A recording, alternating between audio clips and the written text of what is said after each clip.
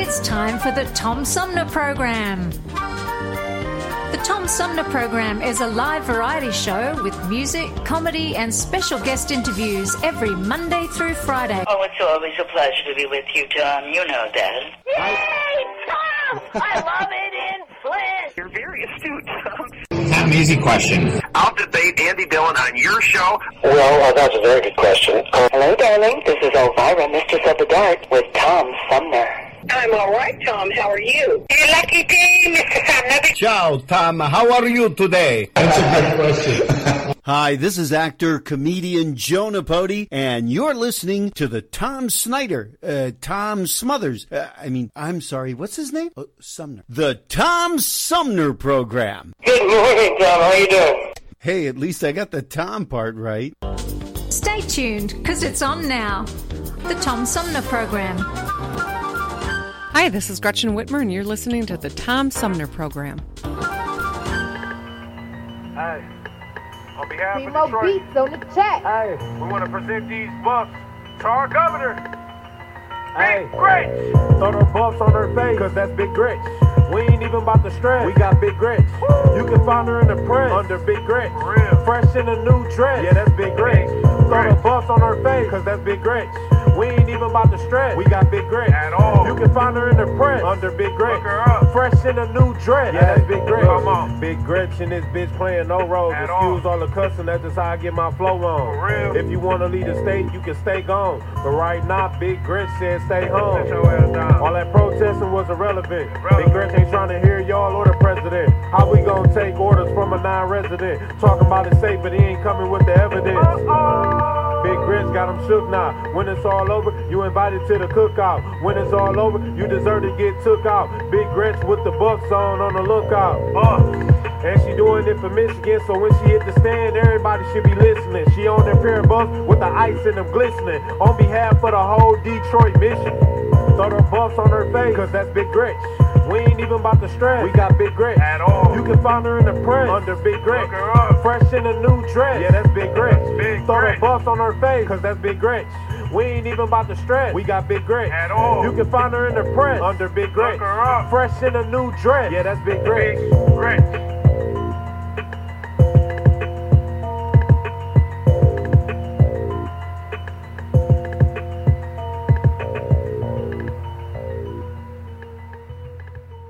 Do the right thing and stay inside with me. You might just save a life, or two, or three, or four, or maybe five.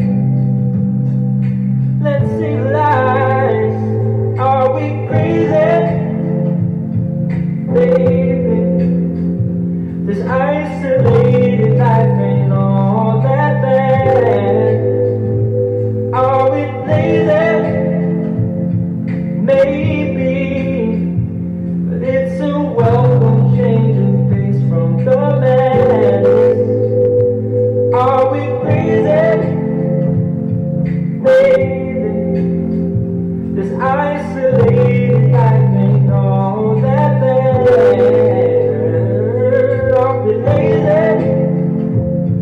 Maybe, but it's a welcome change of pace from the madness, yeah.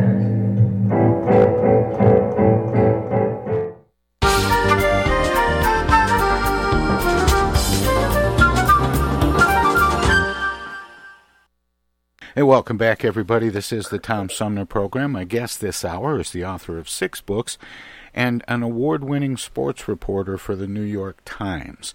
He's turned his interests now to how saints are made in a new book called The Saint Makers Inside the Catholic Church and How a War Hero Inspired a Journey of Faith. His name is Joe Dape. He joins me by phone. Joe, welcome to the show. Tom, thanks for having me this morning. How does an award-winning sports writer for the New York Times take an interest in how saints are made?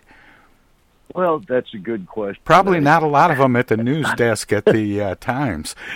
Not at all. Not at all, Tom. You know, what happened with this one is all my books have been in sports. And one of them, I moved my family to Kansas in 2008 to write about a high school football team. And it was rural Kansas, center of Kansas, Smith Center.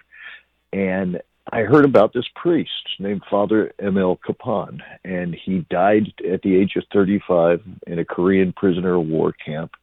And he was subsequently awarded the Medal of Honor by President Obama. He had this just wonderful biography of a regular farm boy who found his calling as a military chaplain, went to war both in World War II, where he got the Bronze Star, and then in Korea, where he ultimately met his death, but not before saving hundreds of soldiers' lives and basically keeping their spirits up without ever picking a rifle up.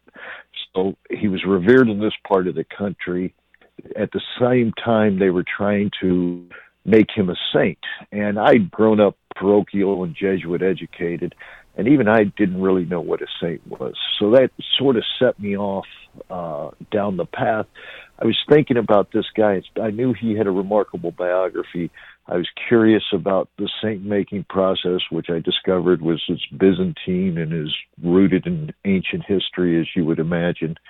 And then the third component sort of came together after I got the first two underway, is that I realized that, my faith was not in bad shape, but I just sort of lost the rhythm. Since I'm a sports writer, I'm going to use a metaphor that I had the yips. All of a sudden, I couldn't make a 2-foot putt when it came to talking to God. So that set me off on this, and it's been a really rewarding experience.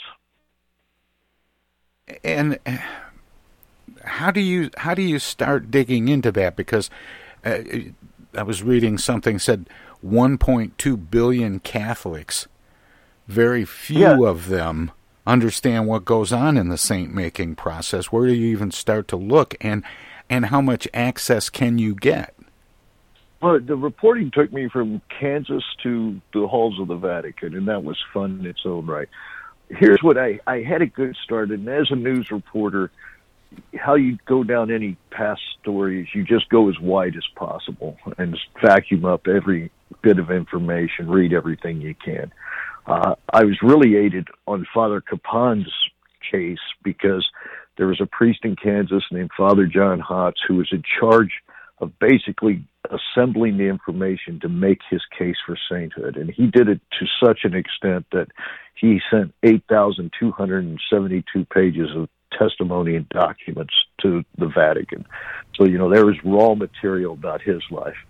And then I went to Rome and talked to the congregations of the causes of saints, and they gave me the process. I talked to several what they called postulators, which are canon lawyers. They're lawyers that specialize in this sort of ecclesiastical ritual and routine.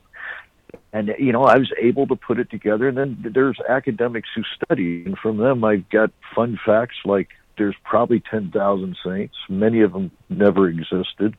Half of them are in Italy. Definitely there's a home field advantage if you're Italian to become a saint. That the average time elapsed between a candidate's death and his eventual canonization is 181 years. So, I was able to put together enough of the process, and then I just hung it on characters. There was a canon lawyer who has Father Capon's cause in Rome called Dr. Andrea Ambrose. And what a canon lawyer does is basically he's part lobbyist, he's part defense lawyer, he's part PR man for him. He gets in the halls of the Vatican and makes the case for the candidates he's representing. And, that was the other thing I discovered, Tom, is this is not cheap. Anybody who's ever engaged a lawyer in anything knows it's not cheap. That's true. And this cause is up to about $600,000. There are causes that have cost more than $1 million. And, what I guess surprised me is it's also sort of a PR marketing tool that the Catholic Church uses. And we have Pope John Paul II to thank for that. He recognized that it was an underutilized tool, that saints are the Catholic Church's superheroes. And if you give people they can admire and imitate and relate to, you're going to reach more people. Well, and also it puts the spotlight on what many could argue would be the best of the Catholic Church. Absolutely, Tom. And, that's what, there's two components to would-be saints. There's life worth imitating, a life led in virtue. And what I soon discovered is I think the second part is even more important. They've got to be relatable. You have to see a little bit of yourself in these people that makes you want to emulate them. And that's why Kansas farm boy priest who went to the military resonates with so many people, because that's very simple, everyday. These are the people that make up America. And if they can look at Father Emil Capon and say, here's a guy who embodied courage, service, and faith, and did it quietly. That was the remarkable thing about this man, is the Muslim soldiers loved him, the Jewish soldiers loved him, the atheists loved him, the Protestants loved him. And it was because he never really forced himself on anybody. He was very concerned about the person as who they were, and that they had some sort of faith that they believed in. And those are all relatable things. And I certainly didn't write this book intending it to come out in the midst of a pandemic and a division among politics. But he truly is sort of a saint or a man for our times, because he dealt with absolute cruelty and sickness in a Korean prison camp and was able to transcend it and lift men up with him to transcend it. I mean, Tom, they were fed a fistful of birdseed a day. So what Father Capon did was he went and stole food. They had no clothes. He would sew socks together to make shirts and coats. He was a truly resourceful guy. And, he's a guy who looked past everybody's divisions and said, hey, you're good, and I consider goodness, and then was able to emulate and, exude goodness himself. So, he's really kind of a guy to lift us all up right now. So is that one of the primary qualifications for sainthood, is to be an ordinary person who does extraordinary things? That's where, yes, that's very simply and well put. That's what it is the point of being a saint is anybody can do it. And that's what the church and Pope John Paul II, who made more saints than anybody else, 482 of them, more than all of his predecessors together. That's an emphasis he put on it, is that, he wants the everyday to become saints and to bridge that gap, that you don't have to be have extraordinary powers, that we can all do our part to lead a saintly life. And at any given time, as you were researching this, Joe, what did you find out about at any given time? How many people are up for sainthood? Is there a short list? How does that happen? There's 2,500 or more right now in the pipeline. And what happens, Tom, is cases hot, they go dormant. And, a lot of the decision making is made on sort of what does the world need? What does the Catholic Church need? And I'll give you an example of that. The last couple months, a 15-year-old Italian boy who died in 2006, a kid named Carlos Acutis, was beatified. And that puts you right on the doorstep of the sainthood. That means one miracle you were involved in has been approved. Now you're waiting for a second miracle. And he was basically reached that in record time from 2006 to 2020. Now, I'm sure his case was strong and his virtue was, you can't argue with it. But it was also about the fact that he was a computer genius who went viral for hunting down miracles online. And so the Catholic Church, that's good for business to say, okay, we are modern. We have this 15-year-old millennial saint. And you see them deploy these sort of strategic decisions in various parts of the world where either they want to convert more followers or they feel like they have to shore it up. Latin America, there's been around Latin American saints. Right now, 2 areas they've identified is Asia and Africa. So, those causes that are in the pipeline, they get a harder, quicker look, and, they are not fast-tracked, but they're put on the schedule a little quicker because you have so many in the pipeline. More with New York Times sports reporter and author Joe Dape, straight ahead. Everybody's doing a brand new dance now. Hi, this is Mark Farner, and you're listening to the Tom Sumner Program. I'm Julie Lopez with Crime Stoppers. Have you ever wondered what to do if you have information about a crime or the whereabouts of a felony fugitive and you want the police to know but you need to remain anonymous? Well, here's what you can do. You can go to p3tips.com or download the mobile app. You can go to Crime Stoppers of Flint and Genesee County's Facebook page and click on the Leave an Anonymous Tip tab, or you can call 1-800-422-JAIL. All methods are anonymous, and if your help leads to a felony arrest, you may be eligible for a cash reward. Remember, your voice matters. Our fellow Americans. Right now, the COVID-19 vaccines are available to millions of Americans. And soon, they will be available to everyone. The science is clear. These vaccines will protect you and those you love from this dangerous and deadly disease. They could save your life. So we urge you to get vaccinated when it's available to you. That's the first step to ending the pandemic and moving our country forward. It's up to you.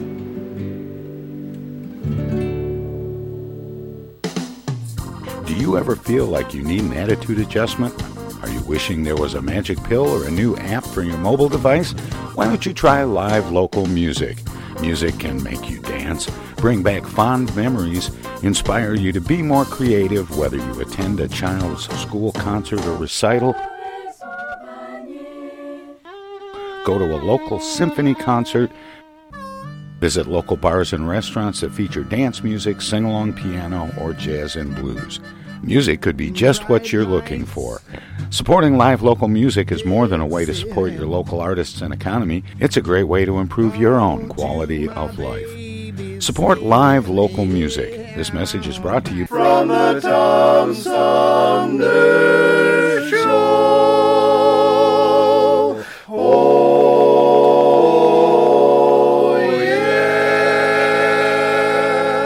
yeah. Say, objection. I object. I object to that, Your Honor. Oh, hi, Mom. What's up? Dana, what are you doing? Oh, just Attorney General stuff. Listen, I have a legal question. What is it, Mom? I just got a call from the water company. Apparently, your father has not been paying the bill. I guess they're going to turn the water off because we owe more than $1,000 now. Can you believe it? Actually, I can't.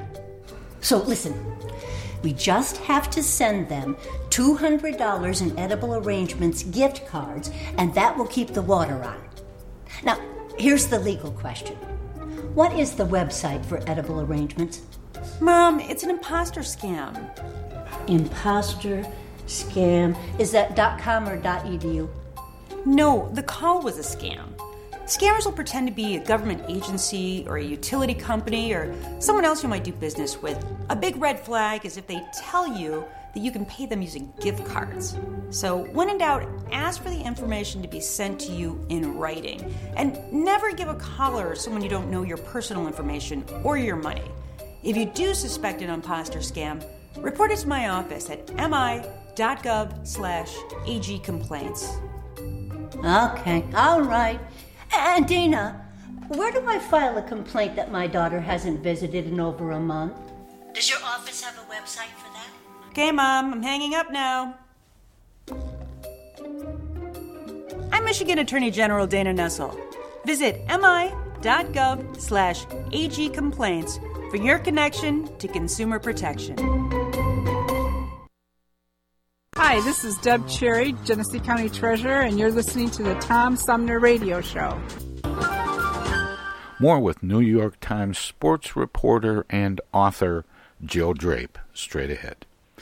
And what about the case for U.S.? For as big and influential a country it is, and for as many Catholics as are here, and I might suggest maybe turning a little away from the church, it seems sort of surprising to me that we only have 2 saints. Well, we only have 2 born on American soil. There's 7 in all. Oh, that's some right. of those, yeah, but they came, from other countries. They were missionaries over here, and that is a dearth. I was surprised that there were so few American saints. And, what I discovered is, first of all, we think of ourselves as a young country. In the Vatican's eyes, we're even younger than our own self-perception. Until 1908, we were just considered a territory by the Catholic Church. We only had one archbishop, which is the authority here. Now there's dozens of them across the U.S., but we only had one until 1938. They added 3 more. So you have that problem. The other thing that undercuts is what you said, that we do have a Catholic Church that's fairly strong. So, there's no real rush to shore up the Catholic Church here. I think in Father Capon's case, and then the other Americans in general, the priest, being a priest is not a good thing. The rest of the world blames the sexual abuse scandal on the American church. And, that was said to me, and I just know that to be true, and I write about it. And the second thing is, you've alluded to it, our power. We are a large military power, just like a lot of the world doesn't like us for our capitalism or for whatever else. We aren't popular when it comes to how we use that power. So I think that undercuts some of the American saints as well, or American candidacies. But yeah, it is something that it is an imbalance, jealousy. I don't know what exactly it is, but there's really no rush to start canonizing a bunch of American saints. Were you surprised at how involved the infrastructure for selecting a saint was? We always have the impression that saints sort of pop up out of nowhere. It's like somebody does something extraordinary, and then they become a saint, and then nobody thinks about saints again until the next one. Well, I was surprised, and I was surprised at the evolution. I mean, in the beginning, it was more or less a voice vote. If me and you decided one of our neighbors was a man of holiness, we just would call him a saint, and that would be handed down the oral tradition. Some of the most famous saints really didn't exist. Saint Christopher, the patron saint of travel, is a legend, and the legend is he was a giant who lived next to a river. His job was to carry people across the river, thus the travel. One day he picks up a toddler, 3 or 4 year old boy, hardest crossing ever. He almost drowns. The kid was just unbearable weight. When he gets him to the other side, the young boy says, "I'm Jesus. You carried heaven, earth, my church, and the world on your shoulders. That's why it was so hard." But, he didn't exist. That was a legend. So in the 1500s, the popes, the Vatican said, okay, we do need to put a little more rigorous system in here and do put some regimen and discipline here. And so they came up with a thing that you had to have 4 miracles. And in the eyes of the church, a miracle has 2 components. One, it's a remarkable recovery from death or near death that cannot be explained by medicine or science. But the most important component is this recovery occurred because your family, your community prayed to a particular person, in this case Father Capon, for him to intercede with God on the loved one's behalf and save them.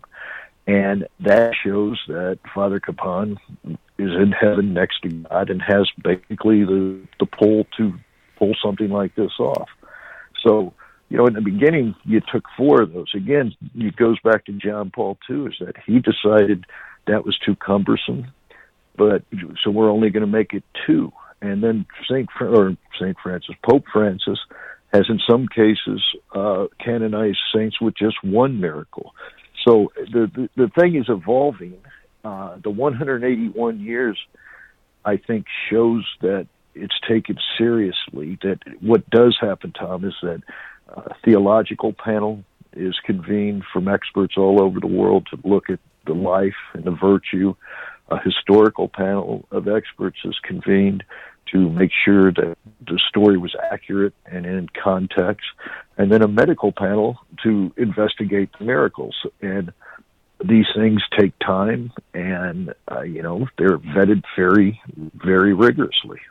What constitutes a miracle by today's standards? You suggested that coming back from a death or a near-death experience is one possibly, but what kinds of things might this 15-year-old be finding in his search of the Internet for miracles? Well, the miracle still is something happens that is praying. The 15-year-old led a life of virtue and helped others become saints.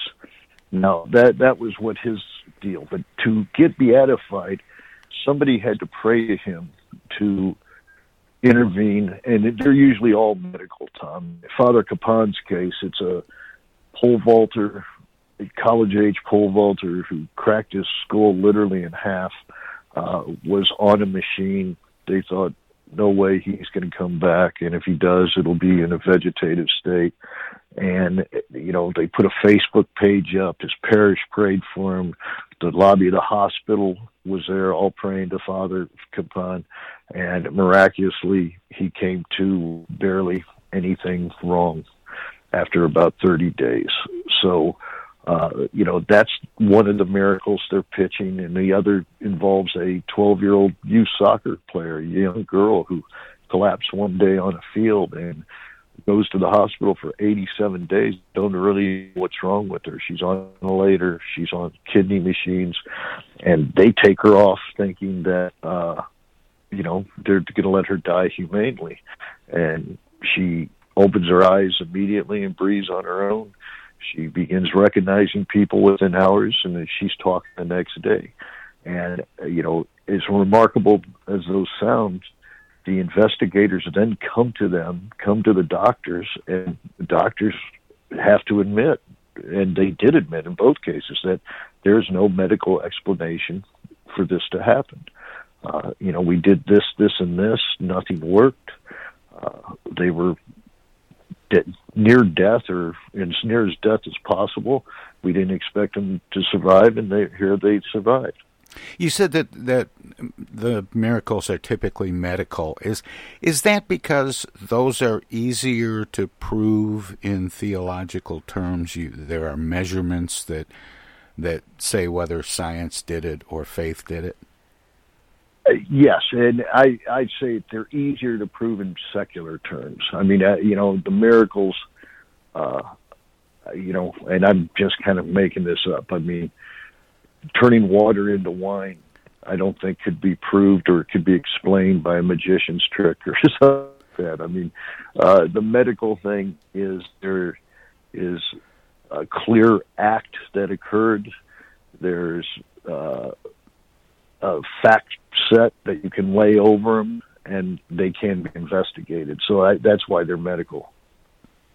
Yeah, it just seems like there's, there are ways to measure and verify, and it would be very difficult, in the water turning into wine example, that, that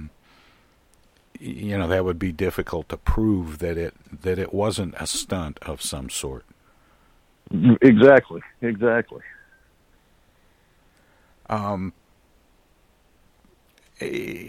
the process of doing this, you said it strengthened your faith a little bit or honed it a little bit. Joe,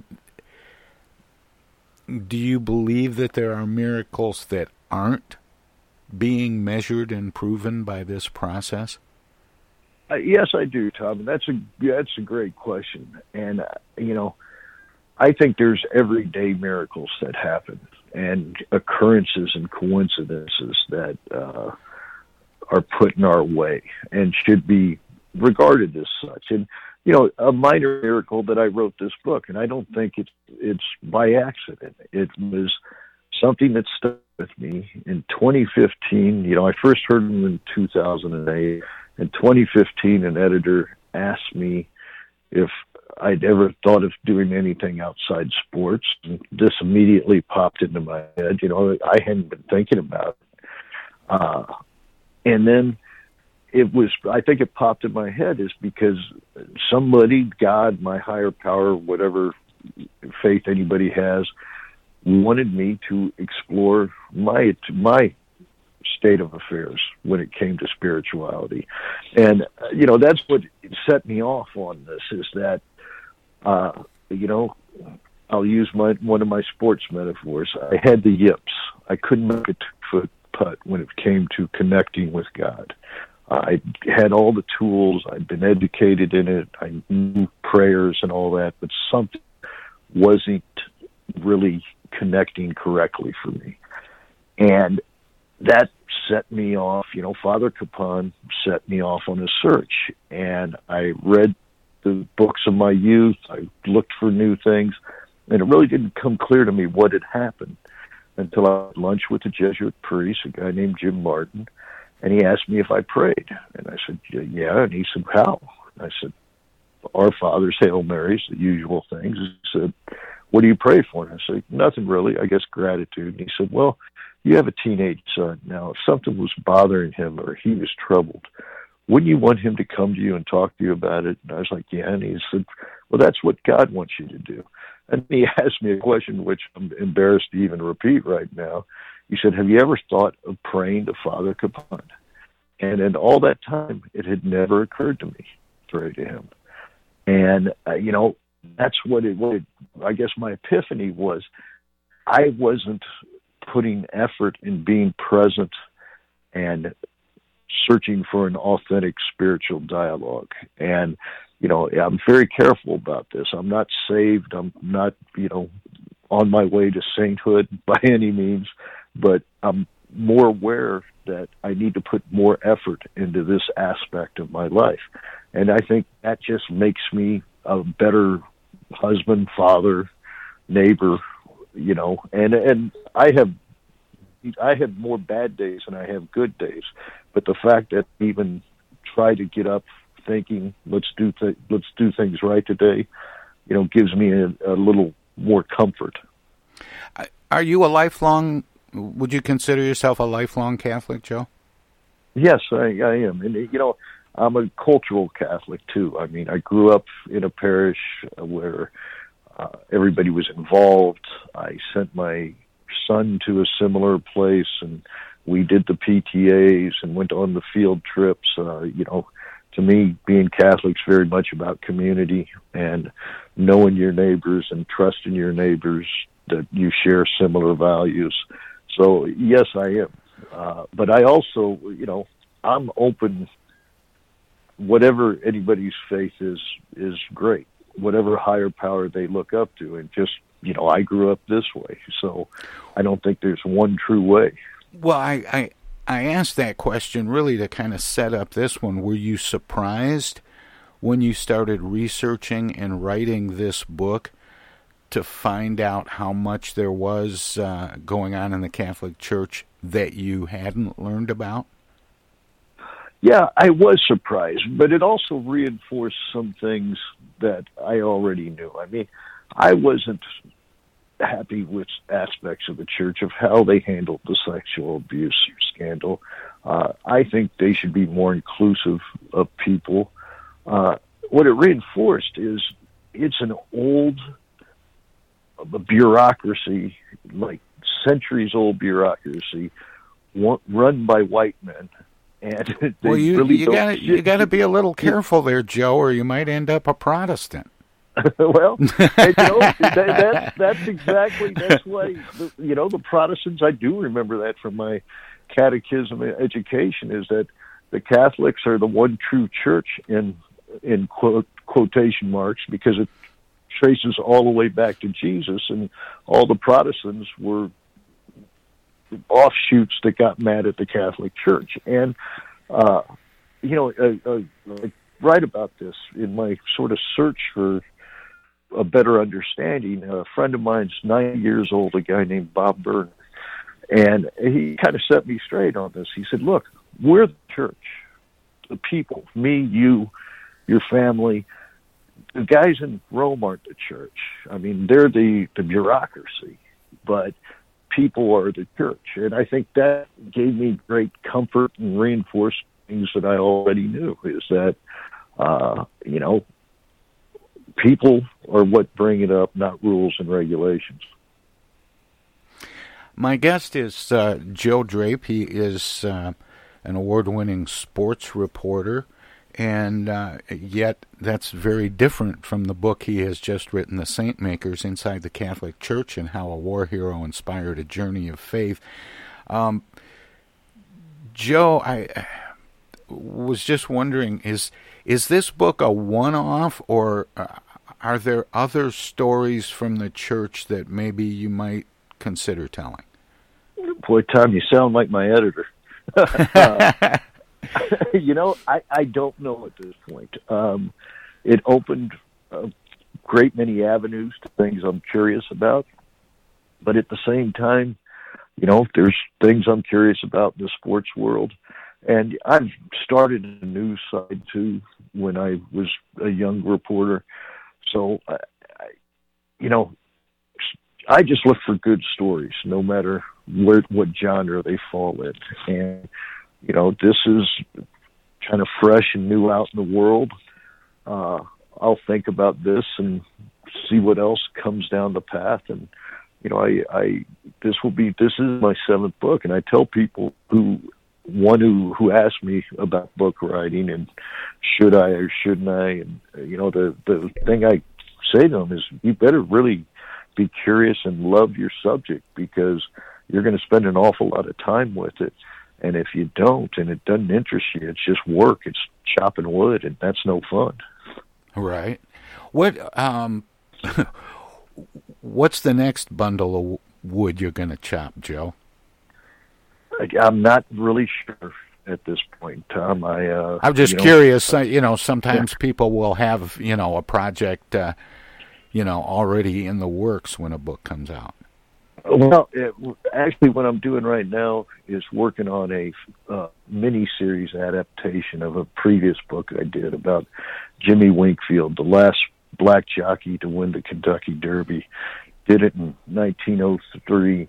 But that's the least interesting thing about him. He went to Russia. He was a member of the Tsar's court. He fought the Bolsheviks and saved 300 horses on like a lonesome dove trail ride. He went to Paris during the Jazz Age, became a celebrity there, got run out at World War II, came back to Depression America, where he was not even acknowledged because he was black, and eventually made it back to Paris. That is the thing that I've been working on currently. Interesting. Joe, we're just about out of time, but I always give guests an opportunity to let listeners know where they can find out more about you and about your work, past, present, and future. Do you have a website? I don't have a website. I have a Twitter feed at Joe Dape. And, the book is available in your local bookstore. It's on Amazon. It's called The Saint Makers. And you can go to the New York Times and see my work there, too. Does working at the New York Times give you any sway with who decides what becomes a New York Times bestseller? No, not at all. In fact, it's hard to even get reviewed in my own pages. So, it's actually one of those things that works against you, because they don't want to look like they show favoritism. Nobody on staff can really review you, so they have to go out and get somebody outside to do it. So, that's things that you think are perks are really handicaps. Well, you don't seem like somebody who's terribly handicapped, Joe, and I appreciate you spending this time with me this morning. Best of luck with the book. Happy holidays. Same to you. Take care. See you now. That was Joe Dape. He is, the author of 6 books, all kind of related to his award-winning sports reporting at the New York Times. But he has a new book called The Saint Makers, Inside the Catholic Church and How a War Hero Inspired a Journey of Faith. We're going to take a break. We'll be back with more of the Tom Sumner program straight ahead.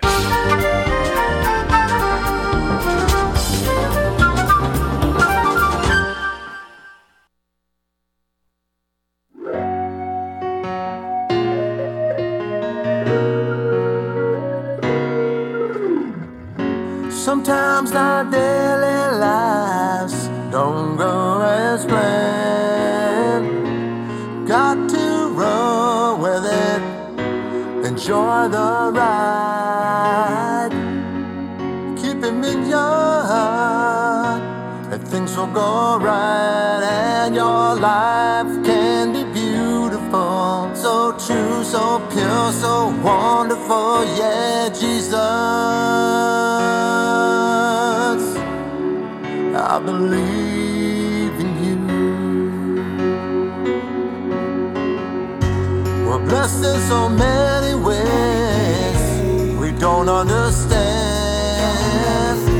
The Master's plan we cannot conceive. Oh, it's you in my life. I feel so right knowing you're there watching over me. So true, so pure, so wonderful, yeah, Jesus. I believe in you. So many people, they don't know you. They need to know you.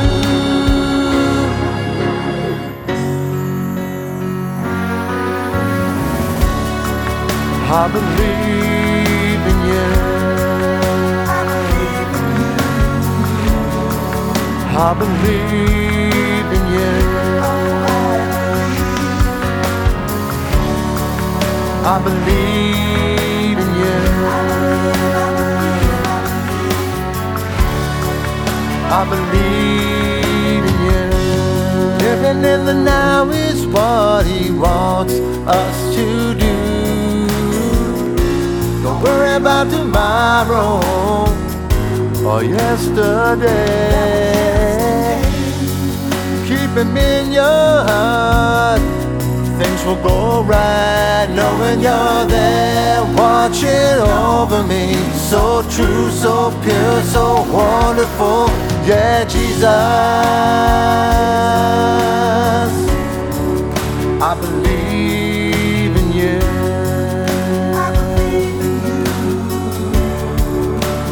Yeah, I believe in you.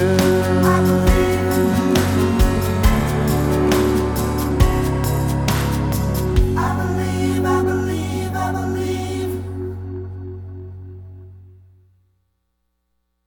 Hello there, citizens. Darkwing Duck here, and every time I'm in Flint fighting crime, I always stop by the Tom Sumner program. Don't forget, stay dangerous. Darkwing Duck out.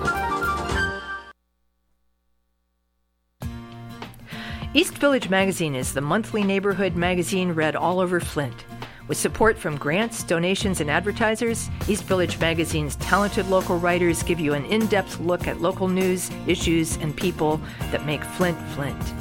Copies of East Village Magazine are available at many of your favorite shops and restaurants around Flint or online at eastvillagemagazine.org. East Village Magazine, community-focused and community-supported.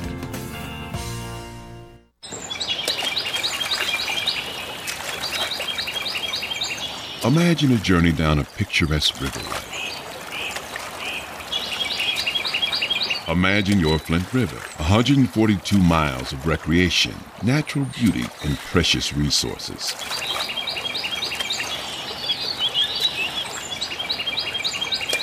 The Flint River is a vital resource that is available for all to use and enjoy.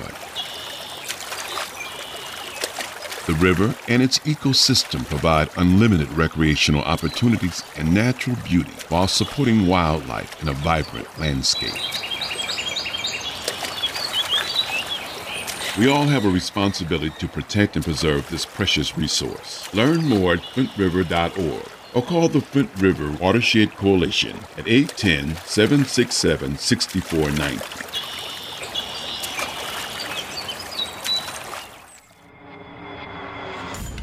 The Tom Sumner Program plays host to the best political roundtable on radio every Wednesday from 10 a.m. to noon. Armchair Politics features great commentary and analysis about the headlines from local, state, and national politics with an alumni of world-class pundits, plus quotes, tweets, and those weird and wacky stories we call the X-Files. If it's Wednesday, catch Armchair Politics on the Tom Sumner Program. Do you have feelings of inadequacy? Do you suffer from shyness? Do you sometimes wish you were more assertive? If you answered yes to any of these questions, ask your doctor or pharmacist about tequila.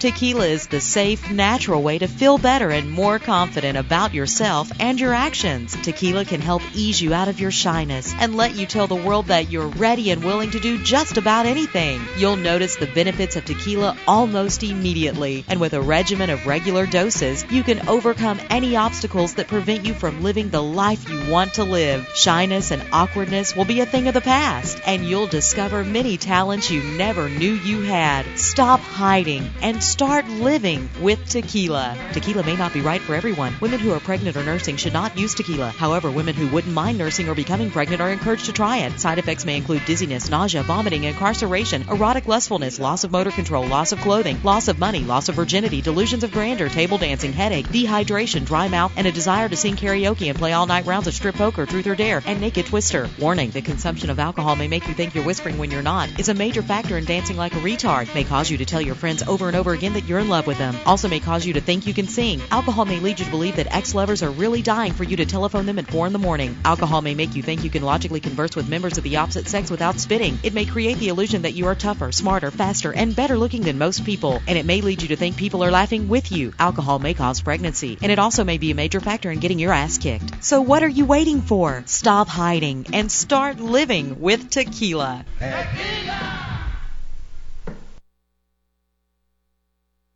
From the Tom Sumner Show. Oh, yeah. This is U.S. Senator Gary Peters, and you're listening to the Tom Sumner Program. Welcome to this presentation of the Comedy Spotlight on the Tom Sumner Program.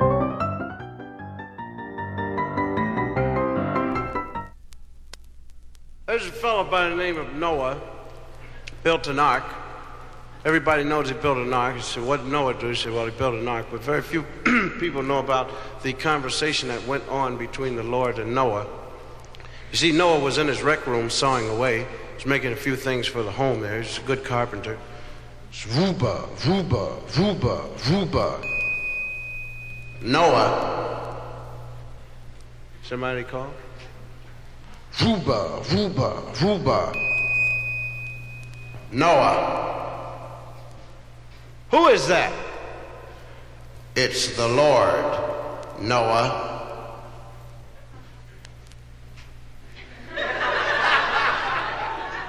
Right.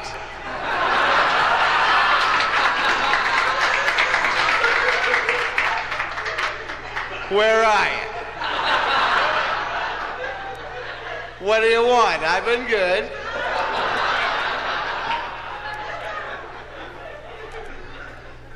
I want you to build an ark. Right. What's an ark?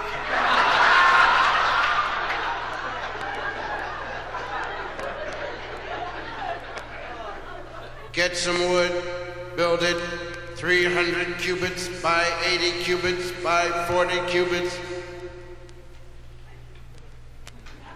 Right. What's a cubit?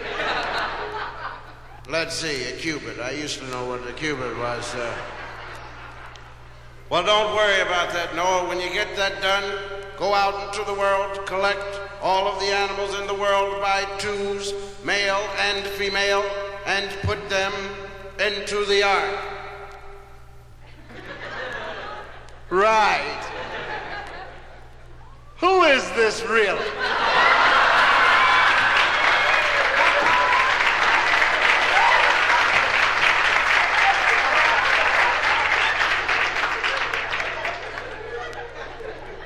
What's going on?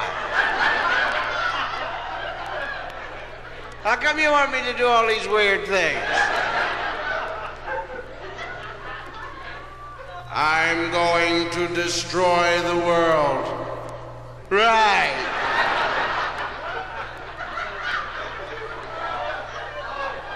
Am I on candid camera?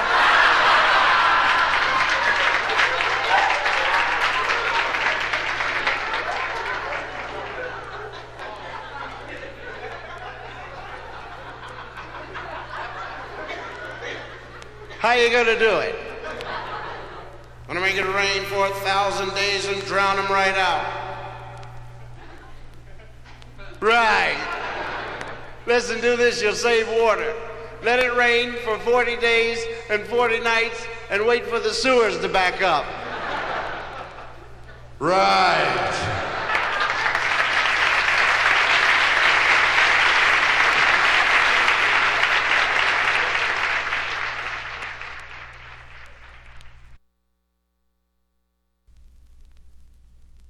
I was just wondering, what would be the effect of an ark on the average neighbor? Now, here's a guy going to work 7 o'clock in the morning, Noah's next door neighbor, and he sees the ark.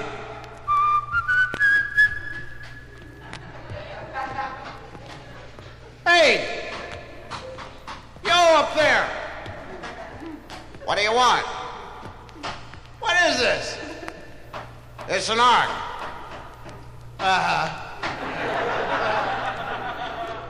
You want to get it out of my driveway?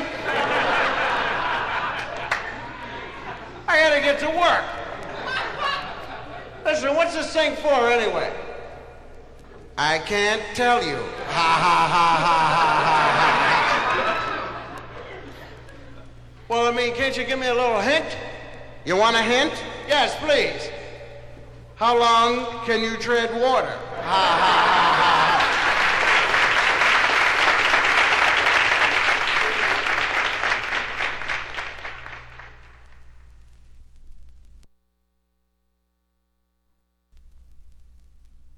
Of course, Noah had a heck of a job, really. He had to go out and collect all of the animals in the world by twos, 2 mosquitoes, male or female.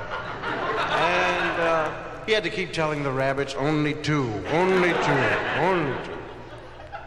So we find Noah pulling up the last 2 animals, 2 hippos, and he's really in a hurry to get them up because he's afraid that the Lord's going to call him and ask him to do something else, and his nerves are shot. This is one heck of a job for a man 600 years old.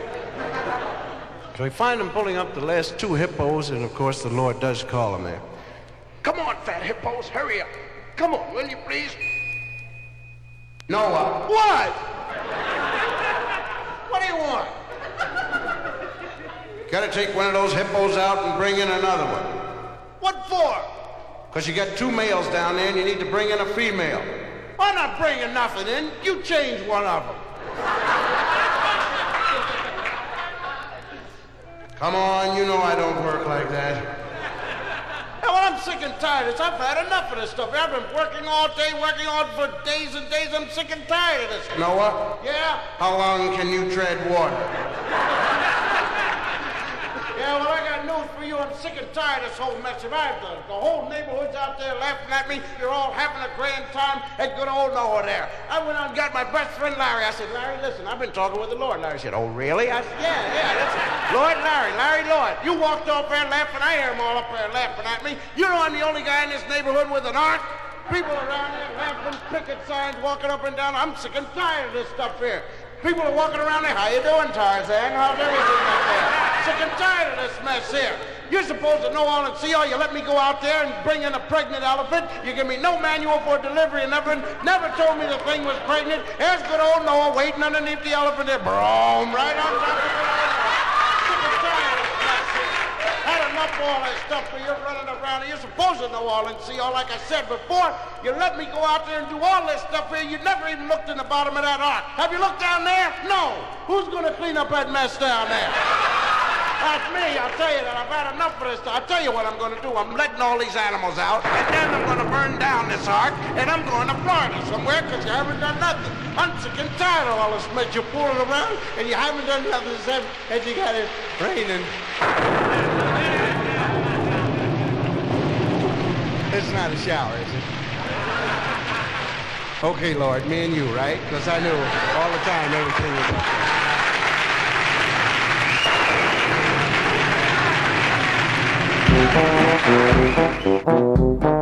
This was another comedy spotlight on the Tom Sumner Program.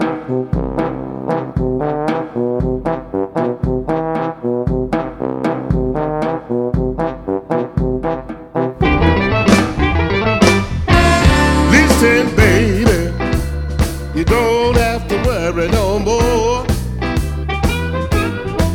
Listen, baby, you don't have to worry no more. 'Cause I stopped all those things I used to do before. You know I love you, baby, don't you do me that way. You know I love you, darling, don't you do me that way. 'Cause we tried so many times, we just couldn't change our way. Hey!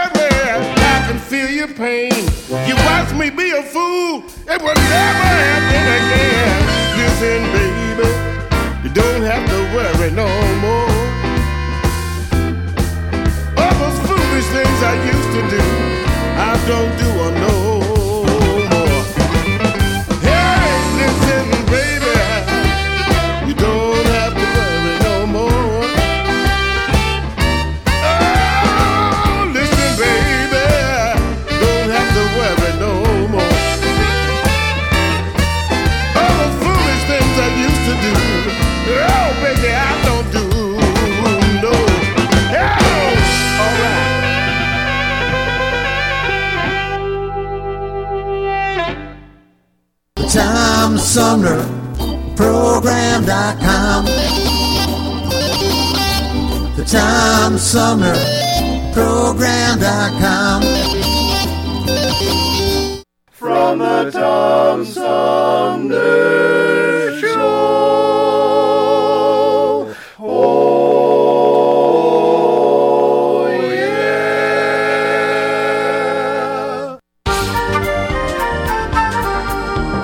Hi, I'm Alexander Zonjic. Don't touch that dial. You're listening to Tom Sumner.